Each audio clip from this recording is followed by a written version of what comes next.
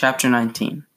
A vital part of any urban model is a central business district, or the CBD, which is a commercial heart of a city, often located near the physical center of a city or the crossroads where the city was found. The CBD is the focus of transportation and services. Hoyt's model describes sectors of land use for low, medium, and high income housing. The model also notes a sector for transportation extending from the edge to the center of the city.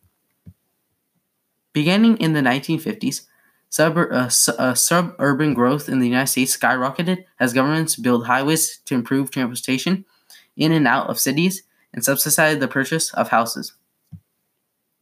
Geographers have also developed models to describe cities outside the North America. Ring sectors and multiple nuclei can be found in these models, along with some additional elements. The Griffin-Ford model is often used to describe Latin America cities.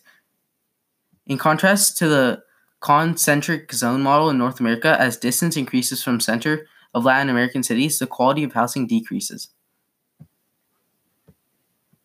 Many of today's cities in Europe are descendants of medieval and pre-industrial cities. City walls which have been built for protection before the widely use of gunpowder weapons restrained growth.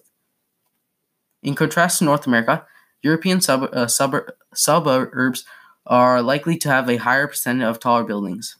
Most are apartment buildings, so population densities are higher in Europe's suburbs than in North America's. Large cities were rare in most of Africa until the 19th century, where Europeans colonized the continent.